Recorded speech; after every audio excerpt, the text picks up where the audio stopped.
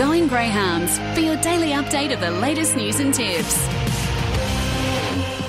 It is 10:47 on Sky Sports Radio. Big thanks to Mick Guerin with On the Pace, and looking forward to how the harness racing over the weekend is going to go in New South Wales. Of course, tomorrow we'll have finding winners. Now time to change tune, though. We've got Greyhound Racing, and joining us on the line is Simon from Greyhound Racing New South Wales. G'day, Simon. Morning, Dave. How are you, mate? I'm well. What a big couple of days it has been in the world of greyhound racing. It's only going to continue to build as we get towards this TAB $1 million chase, isn't it?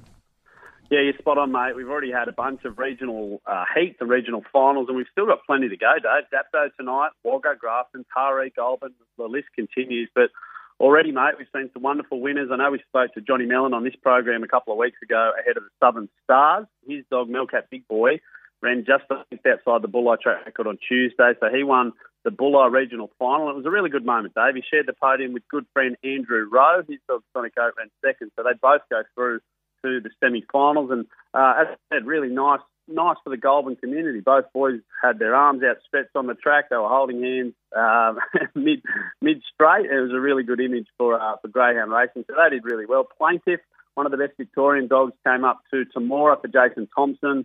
And it won in fine style. It's a Group 1 finalist already. It's a Group 3 winner. It's earned over $120,000 in cash, Dave. So this is what we want to see, the good Victorian dogs coming out of the south and heading up to the $1 million chase. And at Bathurst during the week as well, Dave, Ash Dwyer, his trio of Charlie's Jar, Special Blend and Joseph's Coat trifected the regional final out there. And I'd have to go through the records, but I'm unsure if that's been done before. So Ash Dwyer, top 3 at Bathurst, and they'll all go through to the semi-finals as well.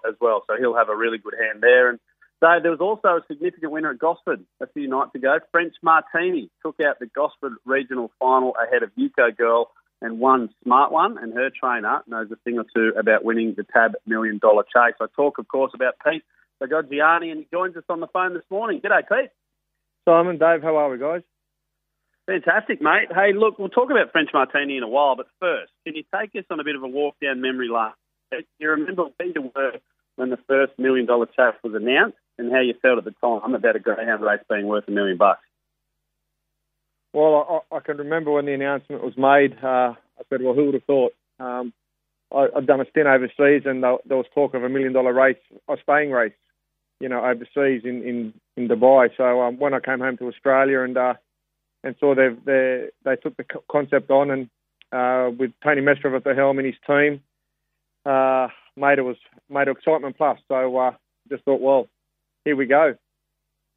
If we talk about excitement plus, there's no more exciting scenes, mate, than when you took out the first ever $1 million chase in 2018 with Mystic Right. We should say you and wife Jodie as well, who prepared that greyhound. Tell us about the lead-up, mate, to that first $1 million chase final. How were the nerves? What was the atmosphere like? And what was the last thing you and Jodie spoke about pre-race? Mate, yeah, look, we had Mystic Right here for over 6 months, preparing her, and she did a few naughty things in Melbourne, and, who would have thought that she'd win $1 million race? For us, it was just a dream, that we'd even make a race of that calibre, and to win it, wow, I can recall, leaving home and passing Jodie in the hallway and saying, let's go win this million, let's go win $1 million. It was more of a jovial joke between us, and you're driving down there and not even thinking. I remember Steve, the young fellow that was working for me at the time, he can recall the barbecue the week later. He said, mate, do you know that you didn't say a word the whole way down there? And I thought, oh, was I that nervous? He says, you were. So, mate, yeah, look, it was something, that captured the imagination of all participants in the greyhound industry, and I think just the general public too. Yeah, tell us a bit more about the walk to the boxes that night, Pete. Obviously, a few different recollections of exactly how it went, but what do you remember about the walk, about the crowd, the race itself, how it panned out, and of course the aftermath? Can you talk us through that? Mate, yeah, I can recall when we got there, we had the biggest thunderstorm ever, and it looked like the race was going to get called off. And kudos to the curator there. He'd done a marvellous job. He prepared that track, and we getting the dogs out. I remember the national anthem playing, and I remember taking my hat off and looking up, and saying, let's do this, and just to hear that Australian anthem. And being proud of what we've achieved. You know, not only as people but as greyhound participants. You know, to be where we were, as we know, 5 years ago, the industry was near collapse. But you know, we pulled through it as the strong people we are. You know, soul of the earth people, greyhound people, and you know, I take my hat off to them for continuing the way they have and to where we've reached today. So, mate, walking to the boxes, it was just it was euphoric. It was the crowd was roaring. There was just a cheer. I can recall my first ever Melbourne Cup as a teenager. You know, hearing the roar of the crowd on TV as the gates opened and you know, the 24 horses went down, you know, Flemington Straight. It was the same feeling when the lids opened up and the dogs took off. Or you didn't hear anything but the crowd roar. So, mate, that alone, you know, sent a shiver down your spine. And I couldn't see where she was. There was trainers in front of me, and I'm looking at the TV, and I remember yelling out, "Mate, who's in front?" And Steve, the starter, said to me, "Mate, you are." So I started riding like Shane Dye, let me tell you. So yeah, it was a moment, mate, that will never leave my heart. You know, so yeah. Well, if that wasn't enough, Pete, for those maybe uninitiated, 2 years later, you return to the Senior Greatest Triumph and Handsome Prince at a price of $21, carves across from box 7, hit the front, and you win your second $1 million chase in the space of 2 years. How confident were you with him pre-race, Pete? And how confident, I guess, were you once he hit the front, knowing that he's going to be a hard dog to chase? Well, I don't think confidence was the key there. I just think keep going, you know. Mate, look, I believe that luck plays a big part. Look, we prepare him right. You know, she killed the owner. Mate, he was that confident. You know, he was brimming with confidence, you know. I remember him drawing box 7 and threw me the trophy when he drew box 7. He goes, "There you go, you got your box. You've done it from this box, you know, last time." He goes, "You'll do it again." I just shook my head at him and said, "Mate, you're dreaming." So, but that's what it's all about, isn't it? Dreams coming true. Yeah, tell us a bit more about that, I guess, Pete. You know, I watched the replay yesterday just to go back down memory lane, and you had tears in your eyes, and your young fellow was with you on track there as Mark Duclos interviewed you. Can you talk about what the $1 million chase means, I guess, to trainers all around the country, but for yourself, with all due respect, not a huge tenner when you won your first $1 million chase, just a couple of dogs. Is this the dream, a backyard trainer going to the top of the order winning $1 million? Yeah, bloody hell. Yeah, mate, look, and this is a concept. This is a concept that Tony wanted to reach out to participants and to all Australians. You know, in all codes of racing, it's you know, as Timmy Newbold said, going down the straight, a dream now a reality, and that's what this concept is. It's about a backyard bloke, young teenager like myself, being a painter, you know, following a dream. You know, I fell in love with greyhounds. I as soon as I saw the animal, I fell in love with them as a kid. All I wanted to do growing up was a greyhound trainer. You know, you know, a Chris Waller, you know, dream, and that was me. I wanted to have a team of greyhounds and race and win races. When Tony announced his concept, it allowed a bloke like me to follow his dream and make it a reality, and that's for everybody. Anybody who has this dream can do this. I mean, we're just very lucky, and that's what it takes us. As a major part of it is luck, but it's also dedication. You know, we love our animals. We love doing what we're doing. We're at the right time at the right place. You know, and mate, anybody can do that. You know, a dream and a prayer. Mate, really well said. You can hear the emotion pouring out of your voice. Hey, mate, I'm interested, and you don't have to divulge too much information here, but what do you do with $2 million? Do you invest back into the industry? Do you get some more dogs? Do you buy a new sports car? What did you spend a bit of that money on? Mate, well, we only get half. The owners get the other half. So, you know, mate, I haven't seen it. It just went, yeah, look, we reinvested. We bought brand new vans for the dogs. We redid our kennels.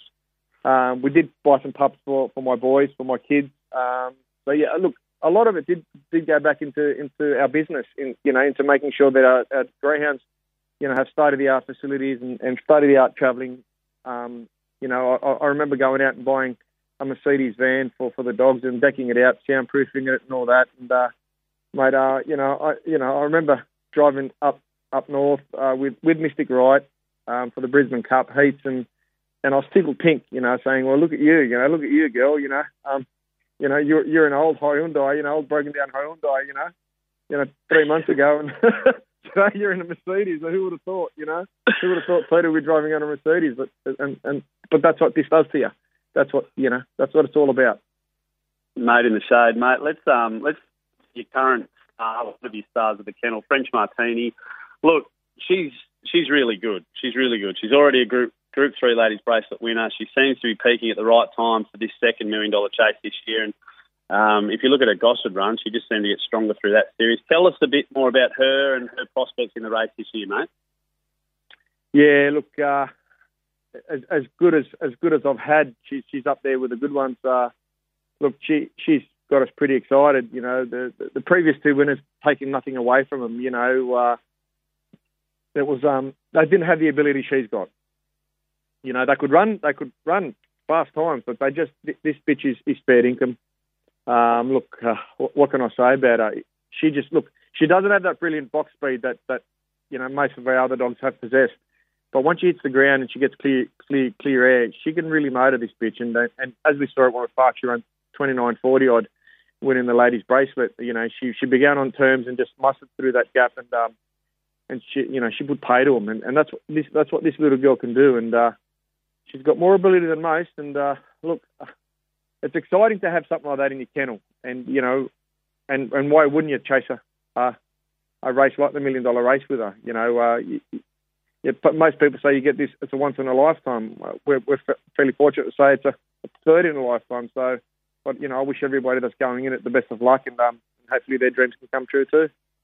Yeah, amazing, mate. We wish you all the best moving forward. French Martini, 14 starts for 8 wins, already over $80,000 in prize money. So she's certainly very smart. Mate, before we let you go, thanks for sharing some great memories on the $1 million chase. You got one running around tomorrow at Richmond Breakwall. Can you give the punters any insight into how Breakwall might go at Richmond tomorrow? Well, there's two ways about Breakwall. He can break your wall, or he can wall breaks. So he just needs that luck early. He's actually French Martini's brother. We had big raps on him early, and he sustained an injury and then got an illness, and he's just coming back. Look, give the dog 3 months and he'll be up there, I think, running around some group races, we hope. Kudos to Adam Brandt, who's just provided us with these dogs and the breeders up at Nullambimbi, I think they are. Good on them. And yeah, look, if he jumps, mate, tomorrow, he'd be hard to beat. Good stuff. There you go. Pete Lagagioni, 2-time winner of the $1 million chase, trying to make it 3 with French Martini this year. Thanks for sharing some wonderful memories with us, mate. Thanks, guys. Thanks for having me. Good luck to all.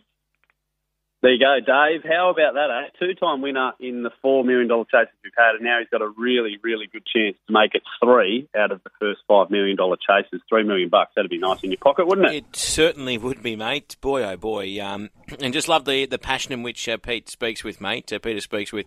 I think it is fantastic, mate. Now, these heats, they roll on tonight. Of course, semis are September 16. But what have we got tonight, mate? Yeah, tonight, Dapto, I should say. I'll be down on track for 3 heats down there. And look, the 3 heats are dominated by some three pretty short favourites. Good Odds Emma currently around $1.30 in the first heat.